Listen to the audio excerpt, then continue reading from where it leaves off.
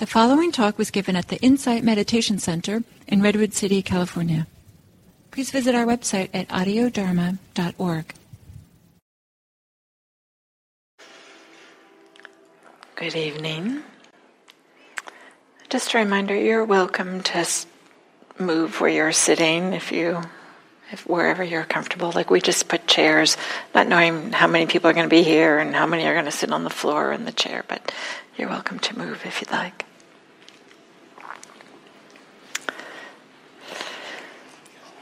So I have just two announcements that there won't be a Monday night class on December 25th. And then the following week on January 1, we will meet 15 minutes earlier. So it'll start at 7:15 instead of 7:30. And it'll end at 8:30 instead of 9 o'clock. So we're shortening the whole time by 15 minutes and meeting 15 minutes earlier. So January 1, 7:15.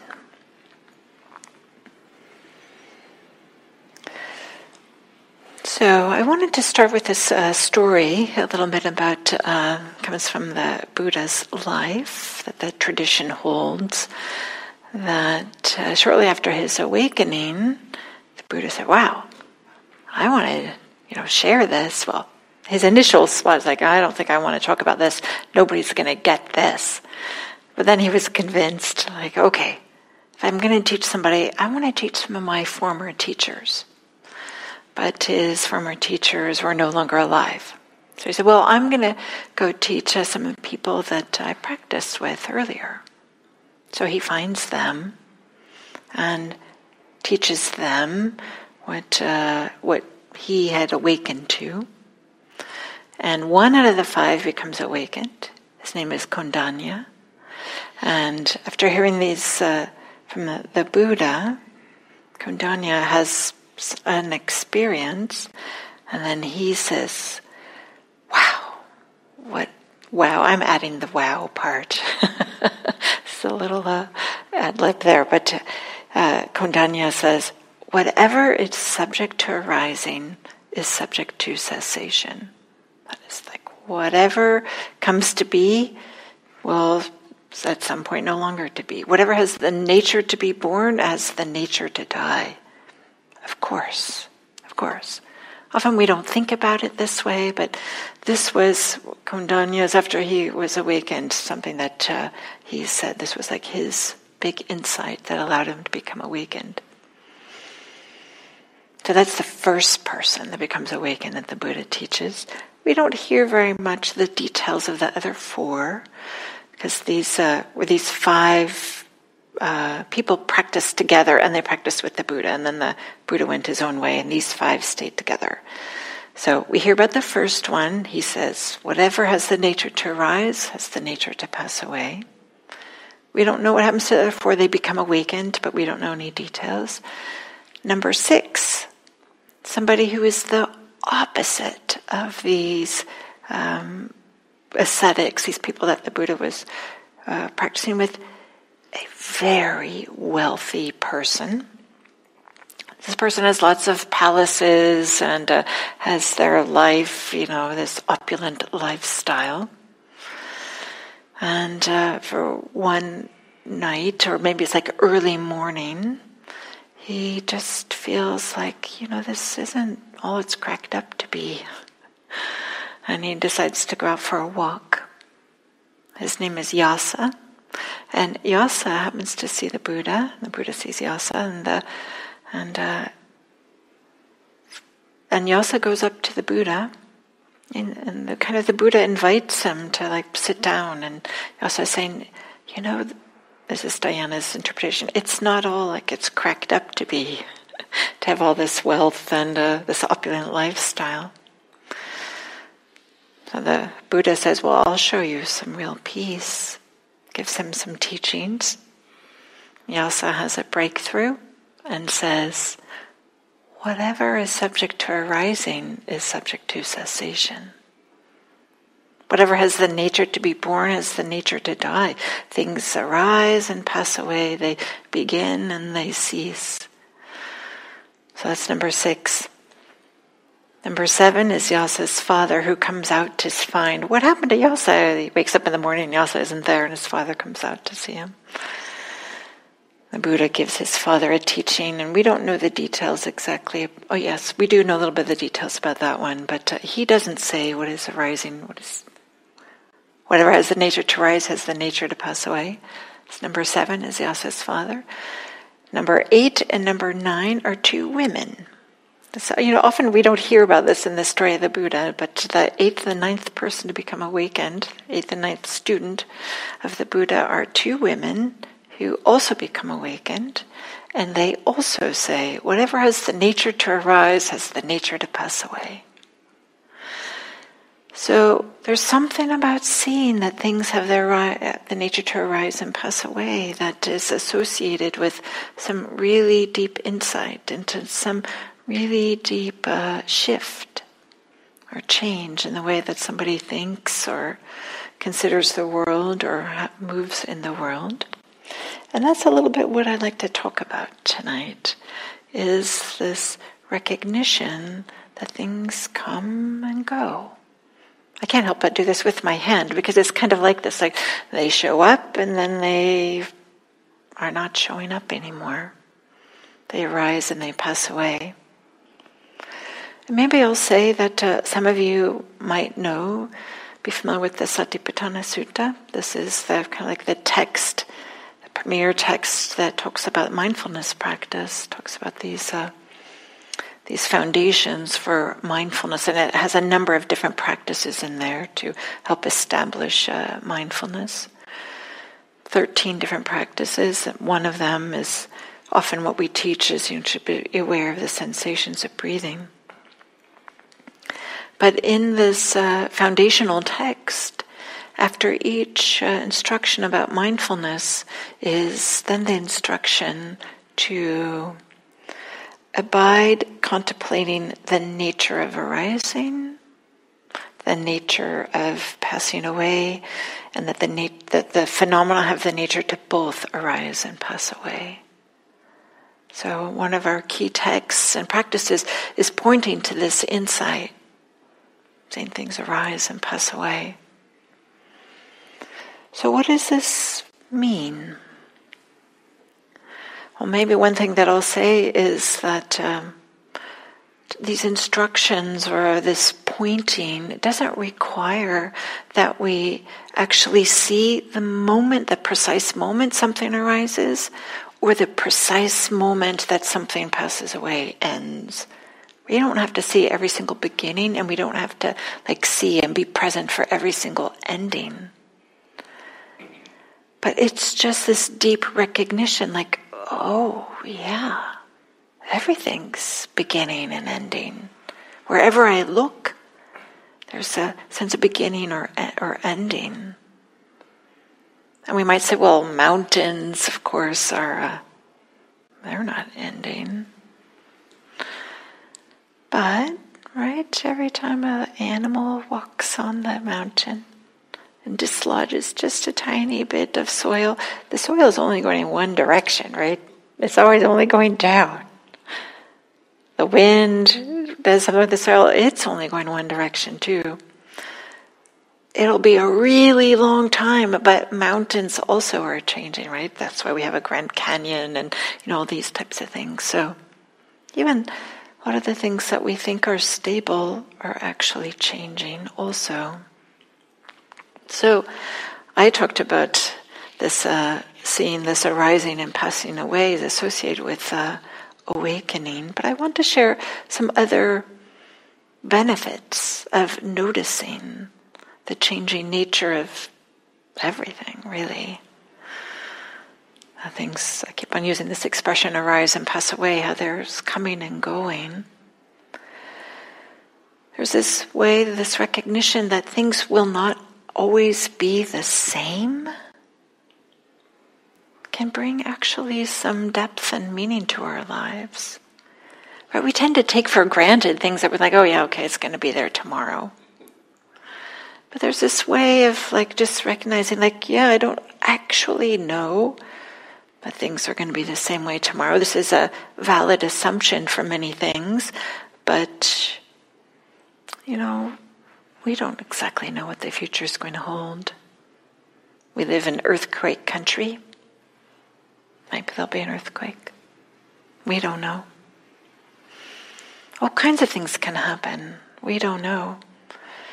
It's just awful, right? Maybe you guys have this feeling too, like to see accidents on the freeway. Like, oh, right, these people, whoever was in the accident, they weren't planning that. This came out of surprise, and, knock on wood, right, it's not us going home tonight, but there's no guarantees. So there's this recognizing that things can change, they do change. Maybe it helps us appreciate the moments that we have. And there's a book written by Stephen Levine. I don't know how to pronounce his last name. I can't remember if it's Levine or Levine, but nevertheless, A Year to Live. How to live this year as if it were your last. And there's been courses on this book that are taught at Spirit Rock and elsewhere. I haven't read the book, I haven't taken the course, but I know people have had, and they've have shared with me how just this idea of like, okay, what would you do if you knew you only had 1 year to live? Well, your priorities might shift. In fact, chances are your priorities will shift, and something that I really appreciate is they talk about like having more courage.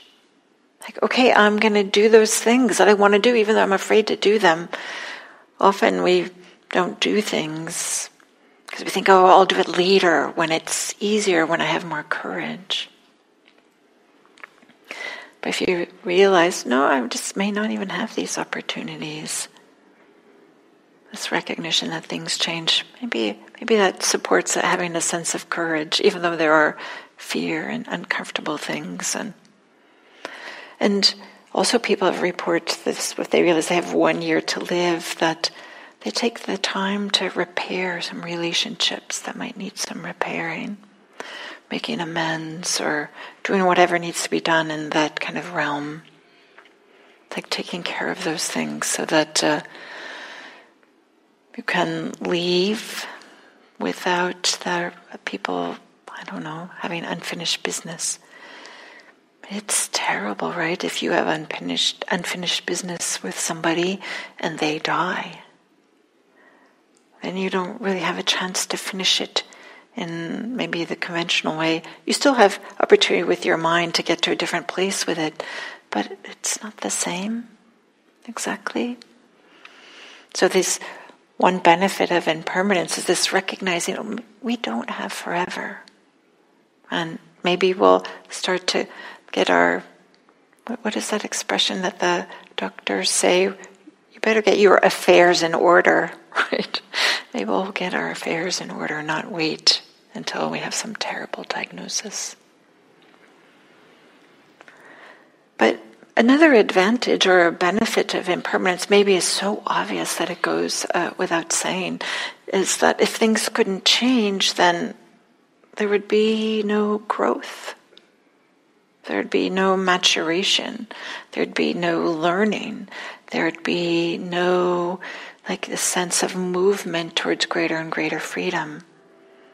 I mean, that's implicit in this whole idea that we can mature and change. So impermanence means that it's possible to let go of those things that are not so helpful for us and to develop different ways of being in the world, different habits, different patterns, more loving kindness, more care, more presence, more mindfulness, being careful with our speech, our actions, all these things. So that's a second benefit of mindfulness. A third one is also something that often we don't think about too much, but if things weren't changing, they would be just awful. It'd be like stultifying, boring. I'm reminded of, maybe you guys remember this movie, Groundhog Day, which I just love this movie. I've watched it many, many times. And this character, right, who has this experience, happens to be Groundhog Day, but he has the exact same day over and over and over again.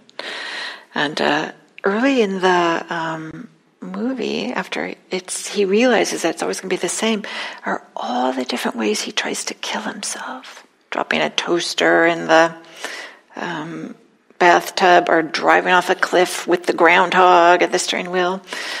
All these things. Just this recognition, there's no sense of going forward if it's always going to be the same. So there's these ways in which, impermanence or changing nature really can add some depth and meaning to our life. But I also want to kind of circle back around to how I started this with these stories of these individuals who are getting awakened. There's some wisdom that comes with this letting go. And maybe I'll start with this, this wisdom that comes with seeing impermanence.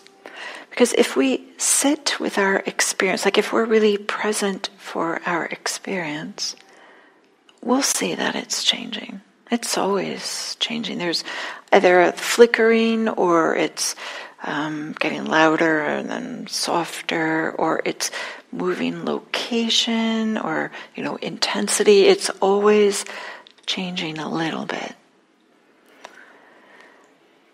But what isn't changing are notions we have in the head, abstract ideas, concepts. Those we just have some steadiness. But our actual experience, what's actually happening, is always changing. And to make this distinction between an experience and a concept, that is a label that we assign to the experience, are two different things. The map is not the territory. The menu, reading the menu, is not the same as eating the food. Completely different. But they're both pointing to cheeseburger with fries, for example.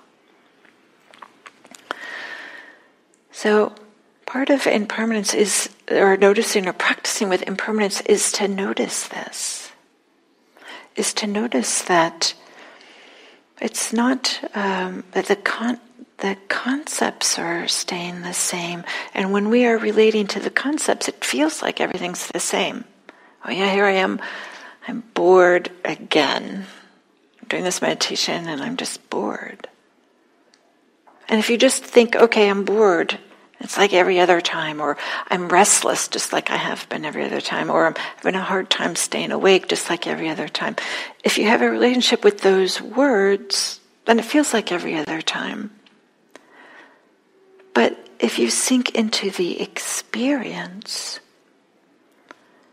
oh yeah, there's a sense of I just want to get up and run away, or I want to get up and write that note on my phone, or I need to send that email I forgot, or add that thing to my shopping list, or whatever it is. Or maybe sometimes a sense of boredom comes with, oh my gosh, this reminds me of high school English. It was so boring. And I don't know, we all have different associations.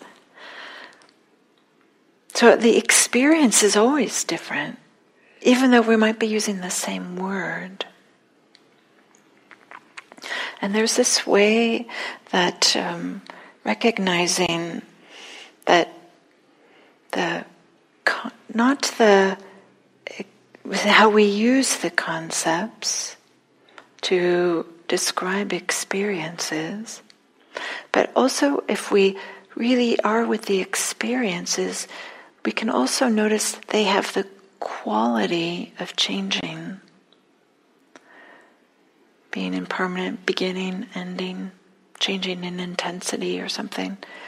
But if we are with our experience, there's a way in which we can also start to get underneath maybe the experience, instead of it being something, the sadness, this experience of the excitement in the chest maybe, of excitement, or maybe some concern, the shoulders going up and feeling some tightness. We can get underneath and notice the qualities of these experiences. So there's three maybe elements. There's the concept about the experience. There's the experience itself, which is mostly bodily experiences. And then there's the qualities of experiences. And these qualities are that they're changing. And so as we start to see this deepening, starting to see the qualities rather than just the experiences themselves is a type of deepening. Maybe like concepts, experience, qualities. And it's this recognition of the qualities that can have a real transformative power.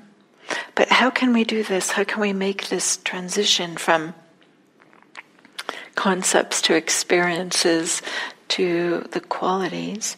And part of that is to have a sense of stability with our practice, this sense of gatheredness, this sense of collectedness. And how that might work is we start where we are. Of course we do. Well, it's not possible to start anywhere else. But just to acknowledge, you know what, I feel really agitated and I feel like anything except stable and collected and gathered. That might just be what the experience is.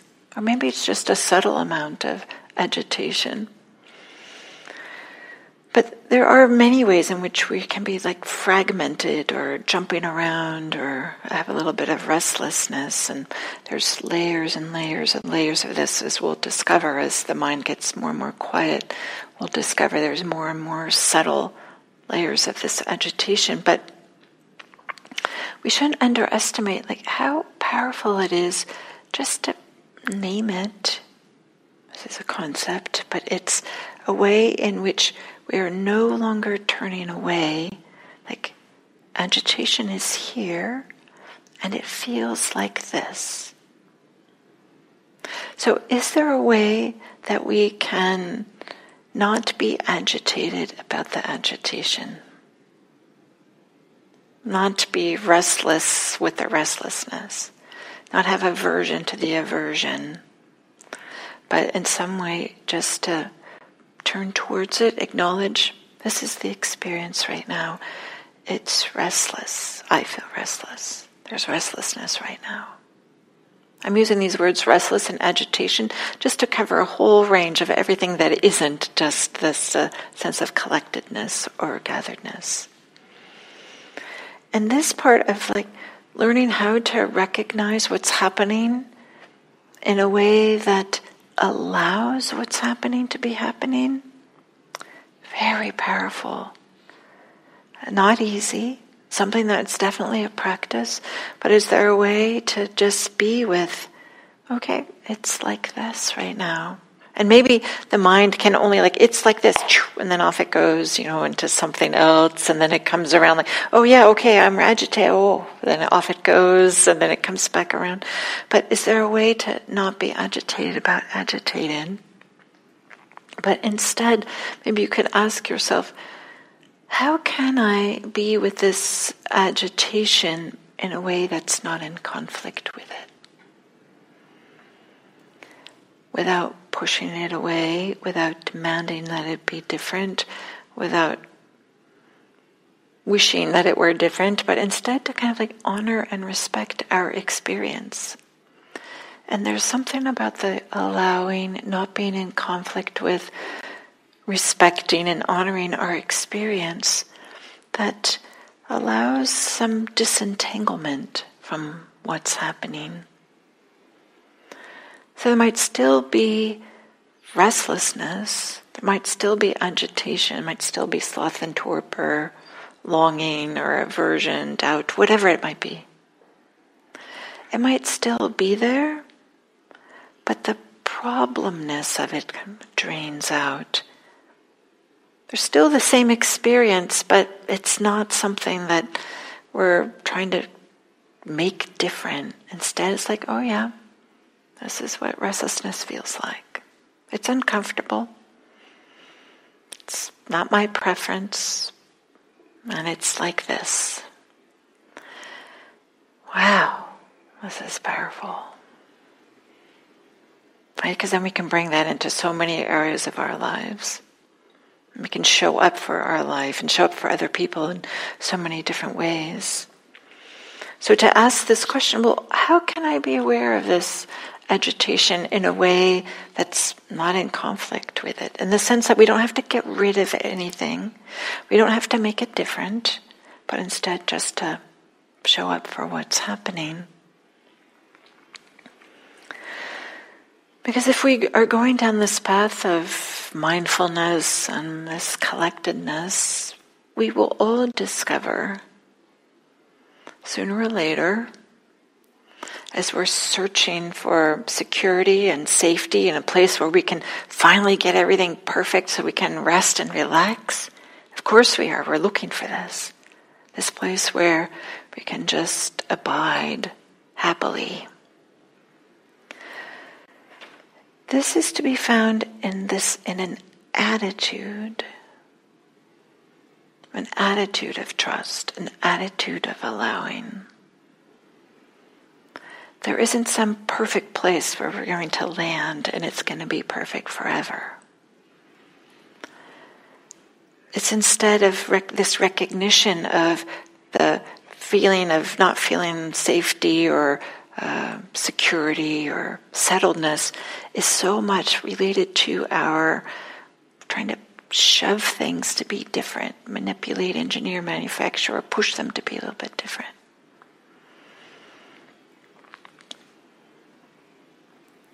Maybe I'll say that again, that so much of our feeling rests or feeling like we want a sense of security or a place to land is because things we often are not landing. We're trying to make them be different. We're trying to somehow not be with what's happening.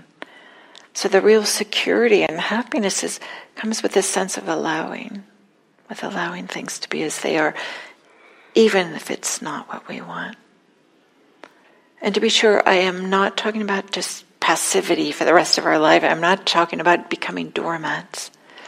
I'm talking about when it just trying to make things be different gets put down, then something else can arise. And some of this something else is this great wisdom that leads to awakening, and as part of awakening is that when we see that things are arising and passing, and I can't make them be exactly how I want, there's this deep letting go that just naturally happens. We don't make this letting go happen. There's just this recognition that it's meaningless to hold on, to cling to changing phenomena. And trying to change things is one form of clinging, even though it doesn't feel like it. It's the way that we're getting tangled up with it. But it's meaningless to try to control and quarrel with changing phenomena. And there's something deep within us that realizes, things are changing. I don't have to hold on. I don't have to try to control it. And then there's just this letting go. And this letting go is transformative. And it's part of the characteristic of the first stages of awakening is about this letting go. And it can all start just with this insight that things change. And can be this way that maybe as the mindfulness or the concentration or practice deepens or matures or whatever word we want to use, there may be a time in which we're just noticing the beginnings of things. This is the most common. Because things that are new catch our attention. But then maybe with practice we'll start to see, things are ending too. Maybe we don't see the exact ending, but we start to notice absences as well as presences. That pain in the knee is not the same as it was. In fact, actually, I had forgotten about it. Or there's this way in which we might just notice that things are flickering, really fast. And so they don't have this sense of solidity that we thought that they did. Often we can't see this until the mind is really quiet. Often this is not until we're on a retreat setting. But we start to see that, things aren't like as solid as they often appear. So this idea that things have the nature to arise and pass away, this is not meant to just necessarily just be a teaching and something you have to adopt and believe, and we can bring in science to support it. But there's a way in which that's just a deep recognition that happens. Oh yeah, everything's changing. And there's just this natural letting go that happens. And with that deep kind of letting go happens, is a really deep freedom as well. There's no longer a sense of desperately trying to control everything. Often that's where we lose freedom, right? Is when we're trying to control or we're feeling like we're getting pushed around. But maybe I'll end there, this idea of impermanence and how it's related to many benefits, of course. But importantly, it's related to some deep insights that lead to greater freedom. And maybe with that, I'll open it up and see if there's some questions or comments.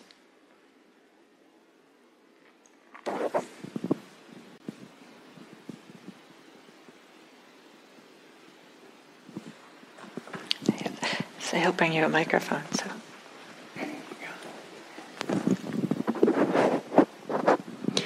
Hi. I'm glad I came today because exactly where I am. Nice. Trying to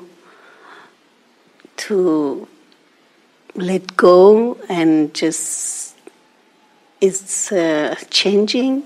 Try to change it so hard. It's like I don't accept what's happening or what's not happening. I'm so happy that I can. You said it all.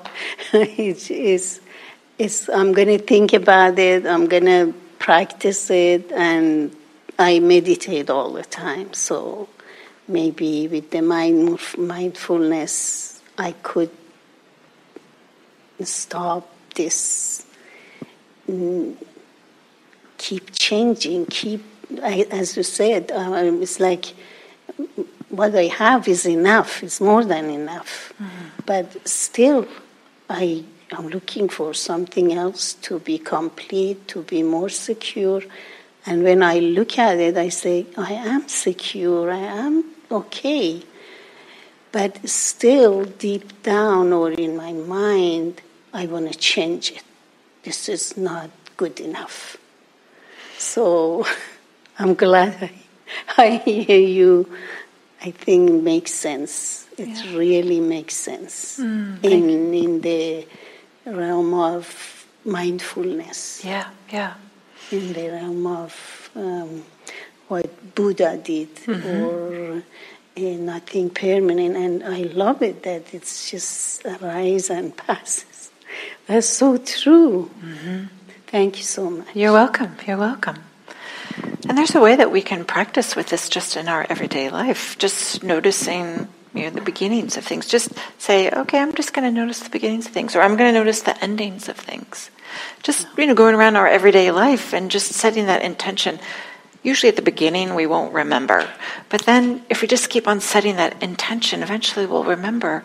We'll notice like, oh yeah, this is ending. And then there's a way in which there can be a little more freedom. We can just discover, it's that everything's changing. And it becomes a little bit easier. Exactly.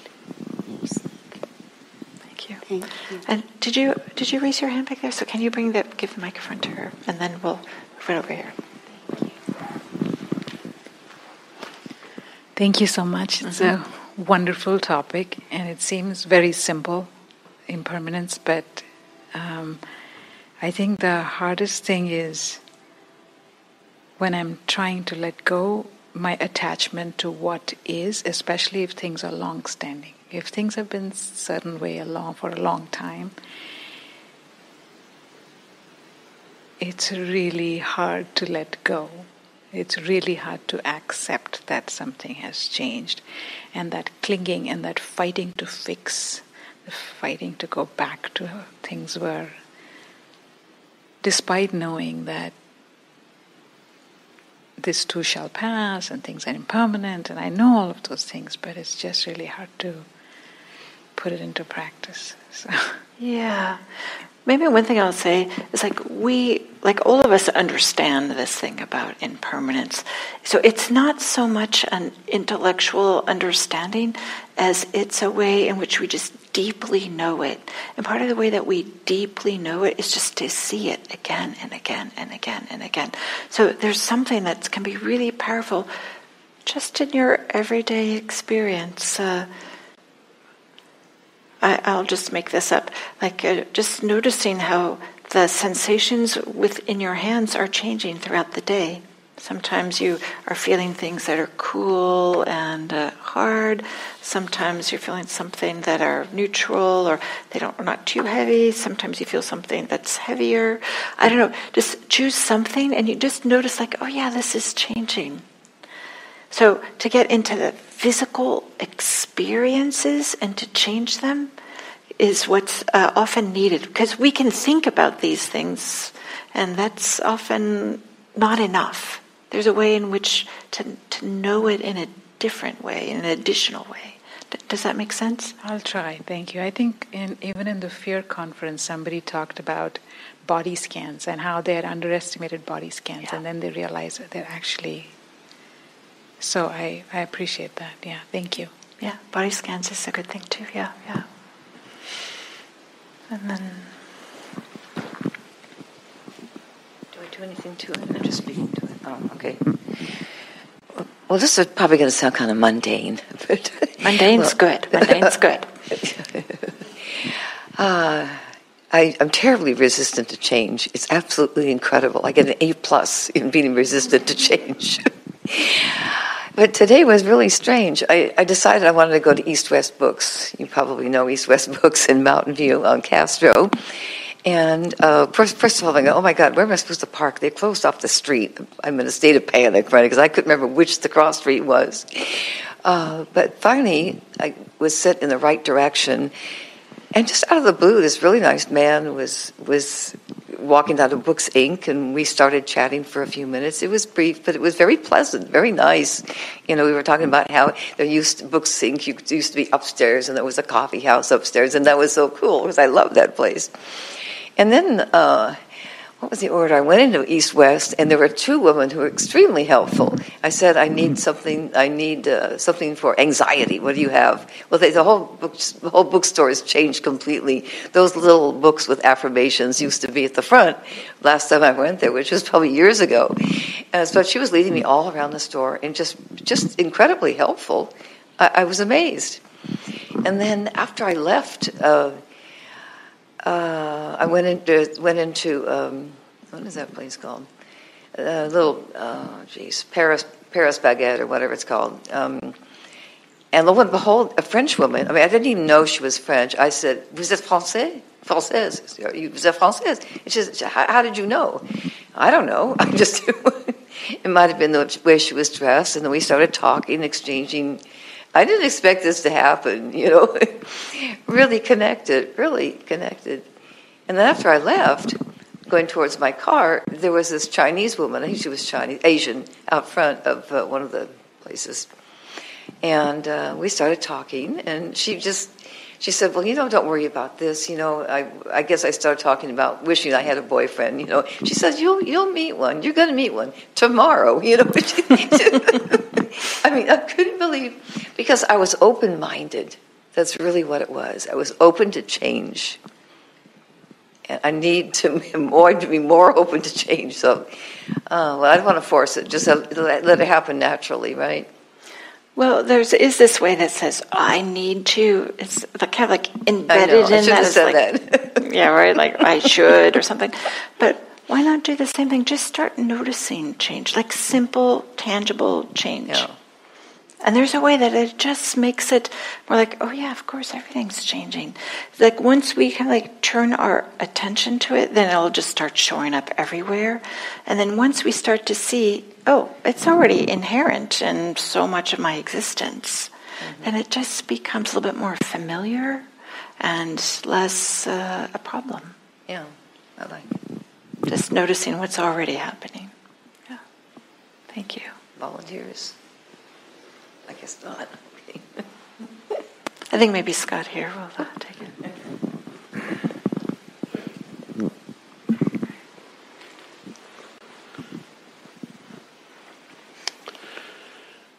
Just before I was here this evening, I arrived early and was laying in my car, take a little nap. And I did suffer a loss about a year ago, coming up on the anniversary. And when I was laying in the car, I was kind of thinking, well, it is the nature of things to die and to pass on. And I take some comfort in that, and then I start wondering, is that an adaptive stance? It seems sort of like I'm sort of rationalizing, I've suffered this thing, and okay, well, that's kind of like saying, well, it's not so bad. I don't really know where I'm going with this, but it feels like there might be an element of clinging and even asking that question arising, like, is this a useful thought to have, just to look at that and say, well, we all die, all things die.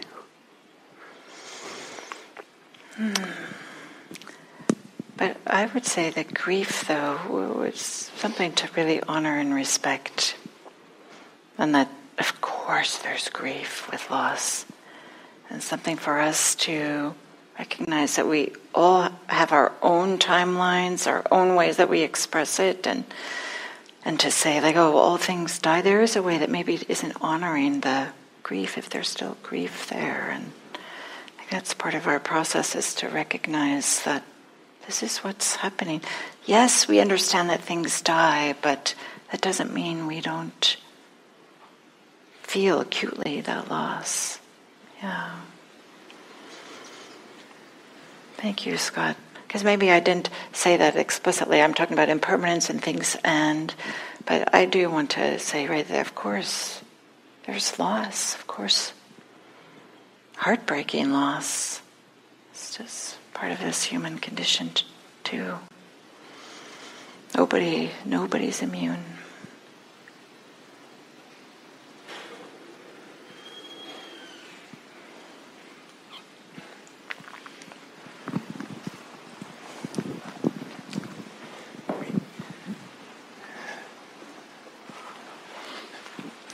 So I was going to make a comment.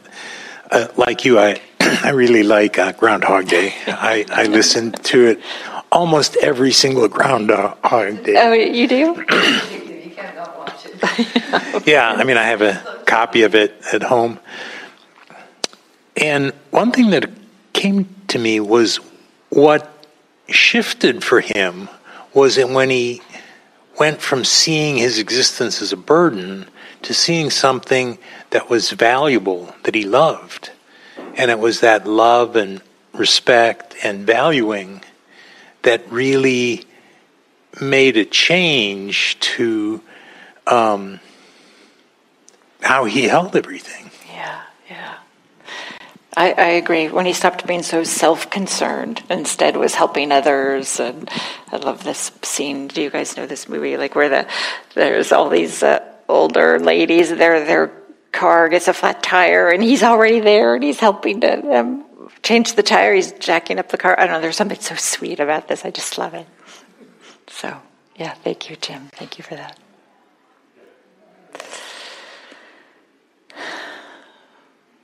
Okay, well, I guess even this class tonight is impermanent. I'm just wishing you all a lovely evening. Thank you. And safe travels home. And I'll see you next week.